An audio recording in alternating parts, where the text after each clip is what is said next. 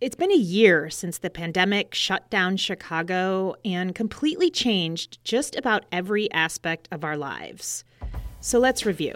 Now to growing concerns about the deadly coronavirus officially hitting the U.S. Here's what we know. Governor J.B. Pritzker just announced the state's first fatality, a woman in her 60s. To avoid the loss of potentially tens of thousands of lives, we must enact an immediate stay-at-home order for the state of Illinois. Since yesterday, we lost an additional 31 lives for a total of 9,418 deaths. What we're asking our residents to do, we're saying, look, here's what the reality is. It's better to have a Zoom Thanksgiving than an ICU Christmas. The Food and Drug Administration has given the go-ahead to Pfizer's COVID-19 vaccine. We will be launching a new mass vaccination site at the United Center. And that means Illinois could start going back to normal. All right. So we applaud? I think so.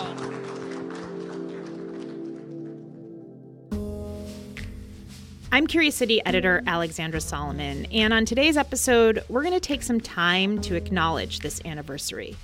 We'll share some personal essays from people who've written about what this year's been like. Like everyone, I have chafed against the monotony of these days, but I would be lying if I said I haven't come to love their quiet rhythm, their very sameness. And as more and more people get vaccinated for COVID, we went out to some vaccination sites in the city to ask them how it feels and what it all means. It was like fabulous. I was never so happy to get an injection in my life. That's all coming up.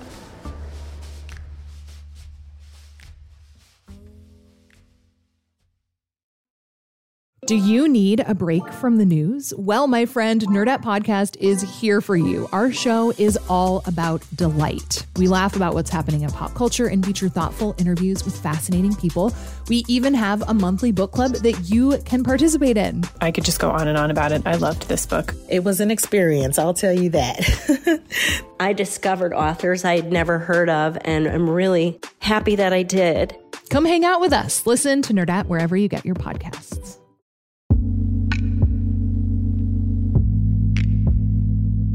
A lot of us have gotten used to thinking about our lives as before COVID and then everything that's happened since. Well, WBEZ reporter Mariah Wolfel is pretty familiar with the latter. She's been reporting on the impact of the pandemic for the last year, and she's joining me now. Hey, Mariah. Hey, Alex. So you've been talking to people for a year now. You've covered just about every aspect of this deadly virus. What's it been like for you looking back a year now? Yeah. Well, first, thank you for asking this because I feel like so many of us, like all of us, we've just been like, go, go, go, go, go. And so I myself haven't even taken a lot of time to sit back and think about what the past year has been like. At most of the time, it's been super inspiring and like just emotional. You know, a lot of the work that we started doing last March, we met, I work on a healthcare team, and we convened this team last March, and we started having these meetings at 9:30 every morning to be like, how can we cover this? Who should we talk to? What emotions are people feeling right now that we could capture over the radio? And so as you imagine, like a lot of that is just like asking people questions about how they're feeling and what they're seeing. You know, this was moving so quickly and it was new for everyone. And so that was kind of the approach we took. And so in that, it was just like, I've just been a lot of the time blown away by how people have like let us into their lives, have been down to learn how to record themselves at work or at home.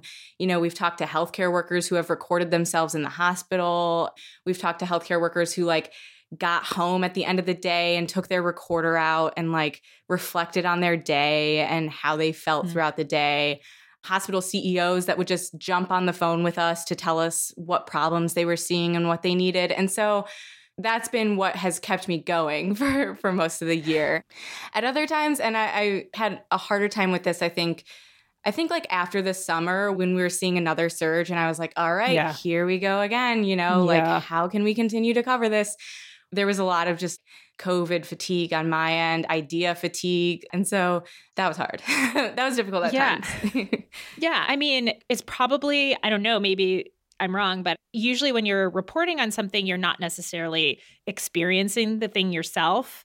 And COVID is this thing that journalists have been reporting on, but then we're all living too. So it's this pretty, I think, unique experience in that way. So I hear you when you say COVID fatigue. In your own life and your reporting, it makes sense. Yeah, absolutely. So Mariah, you decided to mark this 1-year anniversary of the pandemic by asking people to send in an essay, essentially talking about what they've learned, what it's been like. Tell us a bit about the kinds of things people submitted. We got a lot of responses. We got dozens of responses, and those responses were anything from like 2 pages, multiple paragraphs about how they've changed to like one sentence that was like, this year sucked. I mean, not exactly that sentiment of people just getting it out, just sending us an email, no essay, just, I'm here to tell you how I felt about this past year. But I think initially I was struck by all of the people who wrote in about how COVID has exacerbated hard circumstances that they were already in before, and just how the pandemic has made it more emotional, made it more challenging. And then a lot of people, wrote us a little blurb before they submitted their essay saying something like, thank you for just giving us this outlet. It was helpful to just reflect on this myself. So I know you're going to share some of those essays with us here. And one of the people you heard from was a 9-year-old girl. Tell us about her. Yeah, Ellis Curry, a very reflective, insightful 9-year-old. She and her mom, Julia, met me over Google Meet. Hi. Hi, Mariah. Hi, Julia. Hi, Ellis. How are you? So we did this over Google Meet because, all the kids, they're experts on meeting virtually. It's the CPS, Chicago Public Schools place to be. Yes. I'm very familiar with the Google Meets. So you're taking a little bit of time off to do this for me? Well, we're on lunch break, so. Oh, nice. So what do you like to do for fun? And Ellis's reaction to our question is kind of representative of what so many of our respondents had to say. I heard somebody say we're still looking for some submissions for essays about how this past year has really changed you. And I just thought, oh, wow, that's what I need to do, because I just felt like it was a way for me to tell everybody how I was feeling. And it was a way for me to let that all out. And we chatted a bit about that moment, and she told me why she wanted to do this. When I read this, I just feel, it makes me feel happy, because all that I feel is on this one piece of paper. And the fact that I get to share this with other people is really cool, because I can just let other people know that if they're feeling like how I am, that they're not alone. Wow, that's so great. Yeah. It's really cool, as Ellis would say. Okay, so you got Ellis to record her essay. Here it is. The name of my essay is A Year Filled with Stress and Gratitude. This year has almost felt like a very bad dream, and you want to wake up. Whenever I see the pile of masks in my kitchen, I always want to cry. Most of the time, I don't, because I know soon it will be over. But whenever I think it will be over, I think, when? When will it be over? I miss seeing my grandparents. I can't travel to Iowa to go see my grandparents, and I can't bake with my grandma in Chicago. I took it for granted, and after living through this tough year, I won't ever take it for granted again. After COVID, I will be more grateful for sleepovers with my friends. When this is all over, I will finally be able to see that pile of masks and sigh with relief, because all of that chaos, sadness, and stress will be over. On the bright side, I can still do many things. I can still go to the parks with my friends, and I can still do Zoom dinners with my grandparents. And I have also realized that I will be so grateful to give hugs to anyone. Most of all, I am more grateful for my family and friends than anything in the whole world. They have all gotten me through this difficult year and have shown me that as long as we have each other, we can get through anything. I love Ellis's story. I think Ellis has done such a great job of capturing, not just what a young person has felt this past year, but what so many of us have felt. Mm-hmm. So thank you, Ellis. It was great. So Mariah, you heard from a student And you also heard from a mom. And boy, I don't think we should underestimate all of the moms, including my own, who've helped us get through this. Tell us about her. Yeah, absolutely. It's Susanna Pratt. She's got 3 kids. She's been working from home during the pandemic, and she used her essay to detail, the monotony of her days working from home hour by hour. Each morning, slightly before 9 a.m., I carry my coffee into the dining room and take a seat. I reach beneath the table to grab an orange Nike shoebox and place it under my laptop. I open the computer and listen for its familiar chime to signal the start of my workday. At 9:45, a bearded runner in a gray hoodie and black track pants jogs down my street, irrespective of the weather. He may be a neighbor, but between the mask and sunglasses, I cannot identify him. I can, however, set my watch by him. At 11:22, my youngest child comes downstairs and makes himself an omelet with whatever ingredients he can scrounge up. Around 3, my husband asks if I want to take the dogs for a walk with him. My answer is usually weather dependent. At 5:45 or so, I close my laptop and wrap its cord around the charger. I slide the Nike shoebox back under the table and push in my chair.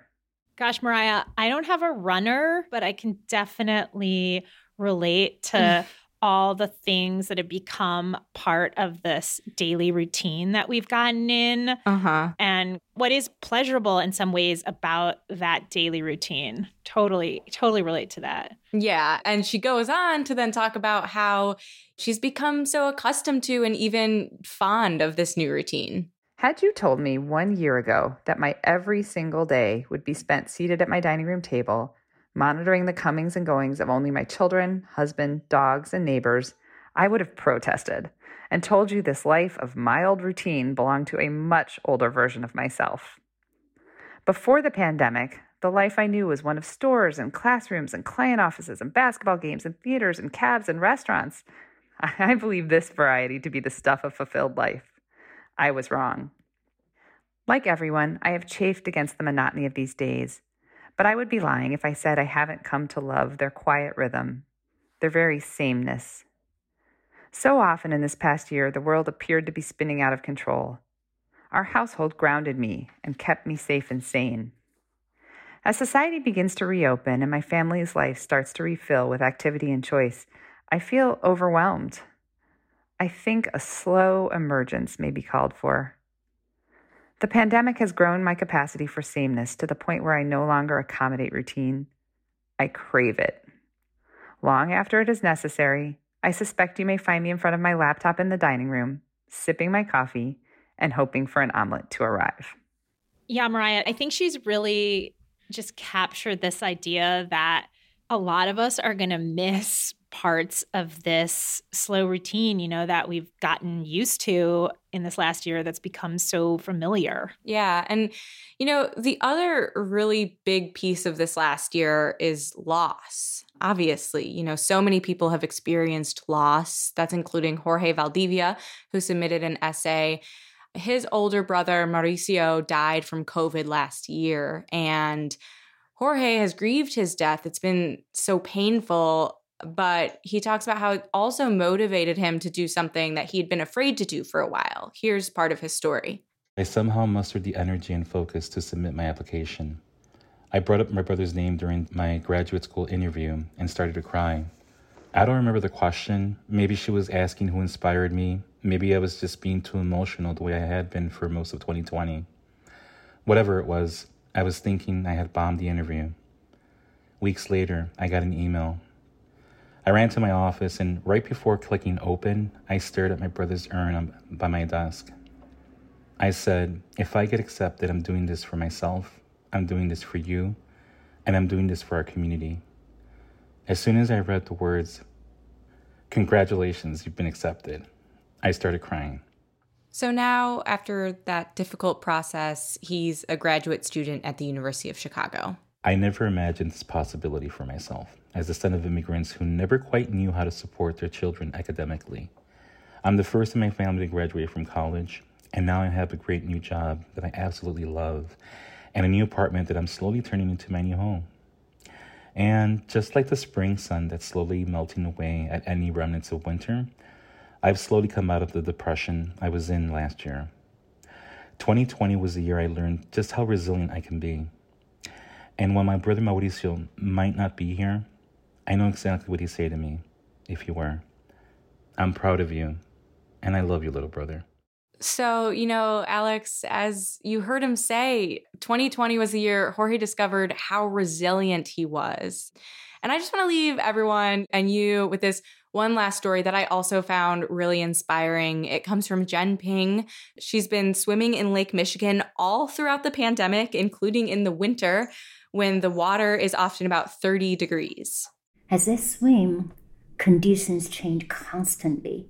Choppy water can threaten, but I float with it. It feels spiritual, a condensed moment of being alive. Well, I have to observe boundaries during the pandemic. In the water, I'm free. So I found myself back at the lake each morning, despite or maybe because of the cold. When my face submerges, I feel stinging pain, then numbness.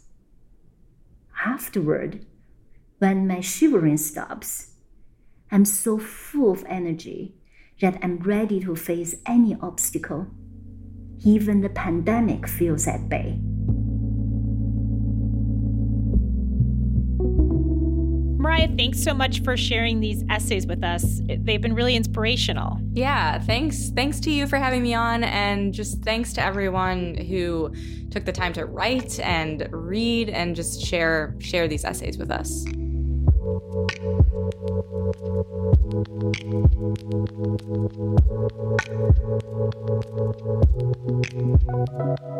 Coming up, we're going to look to the future as more and more people get vaccinated. That's next.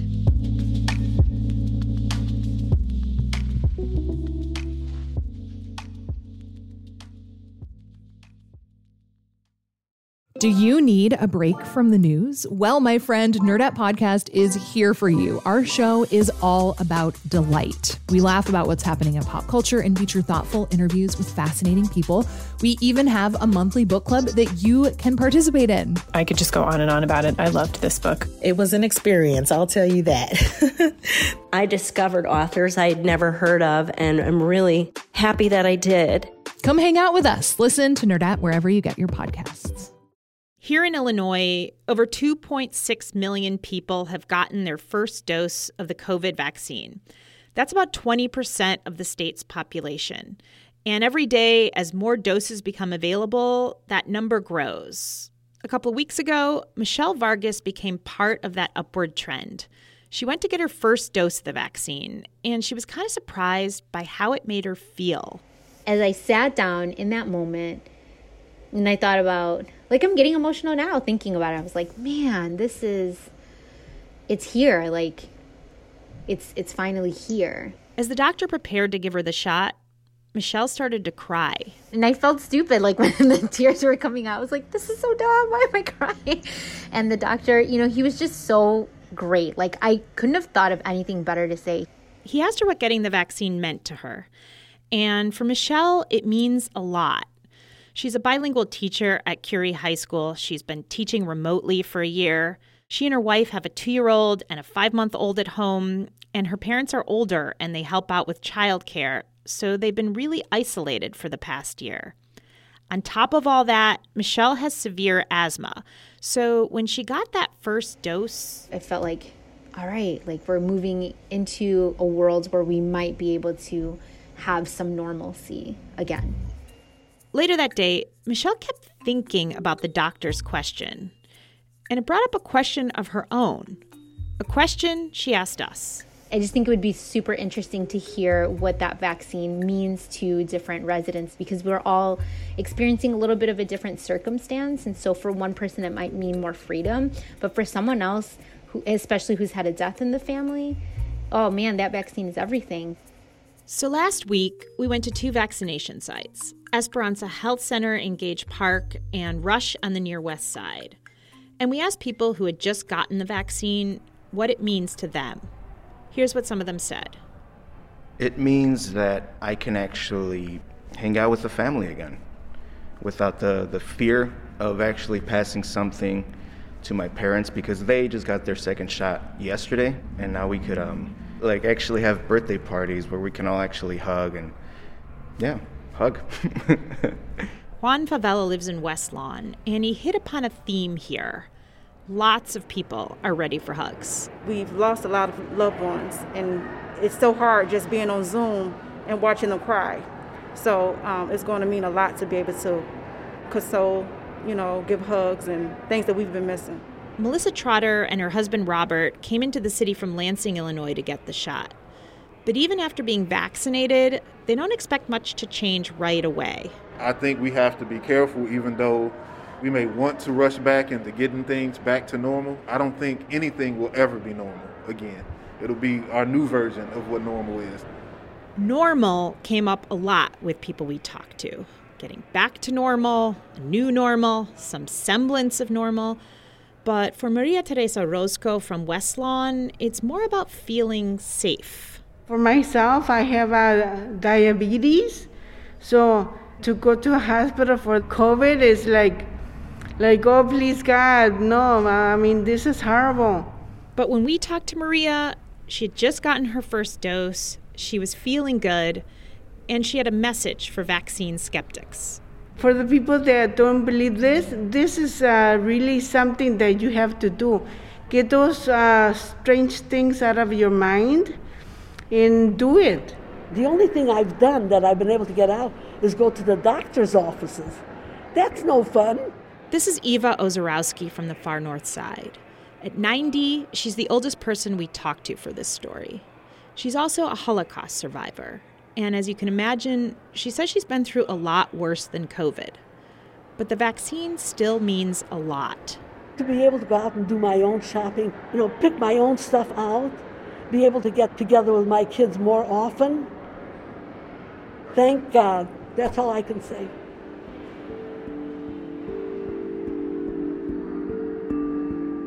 Those were just a few of the people we talked to. Others told us they felt grateful, hopeful, excited, overwhelmed, free, and at ease now that the vaccine is here.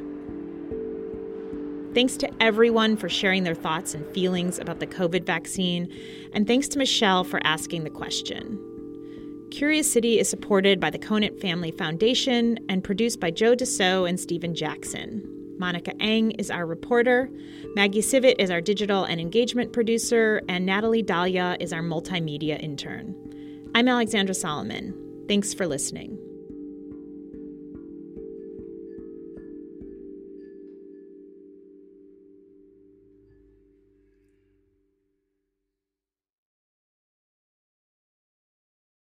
Before we start the show, we here at Curious City want to let you in on a little-known fact about WBEZ. 89% of all our funding comes from community support, including contributions from curious listeners like you. If this program has changed how you see Chicago, please consider supporting this program at wbez.org/curious. Thank you.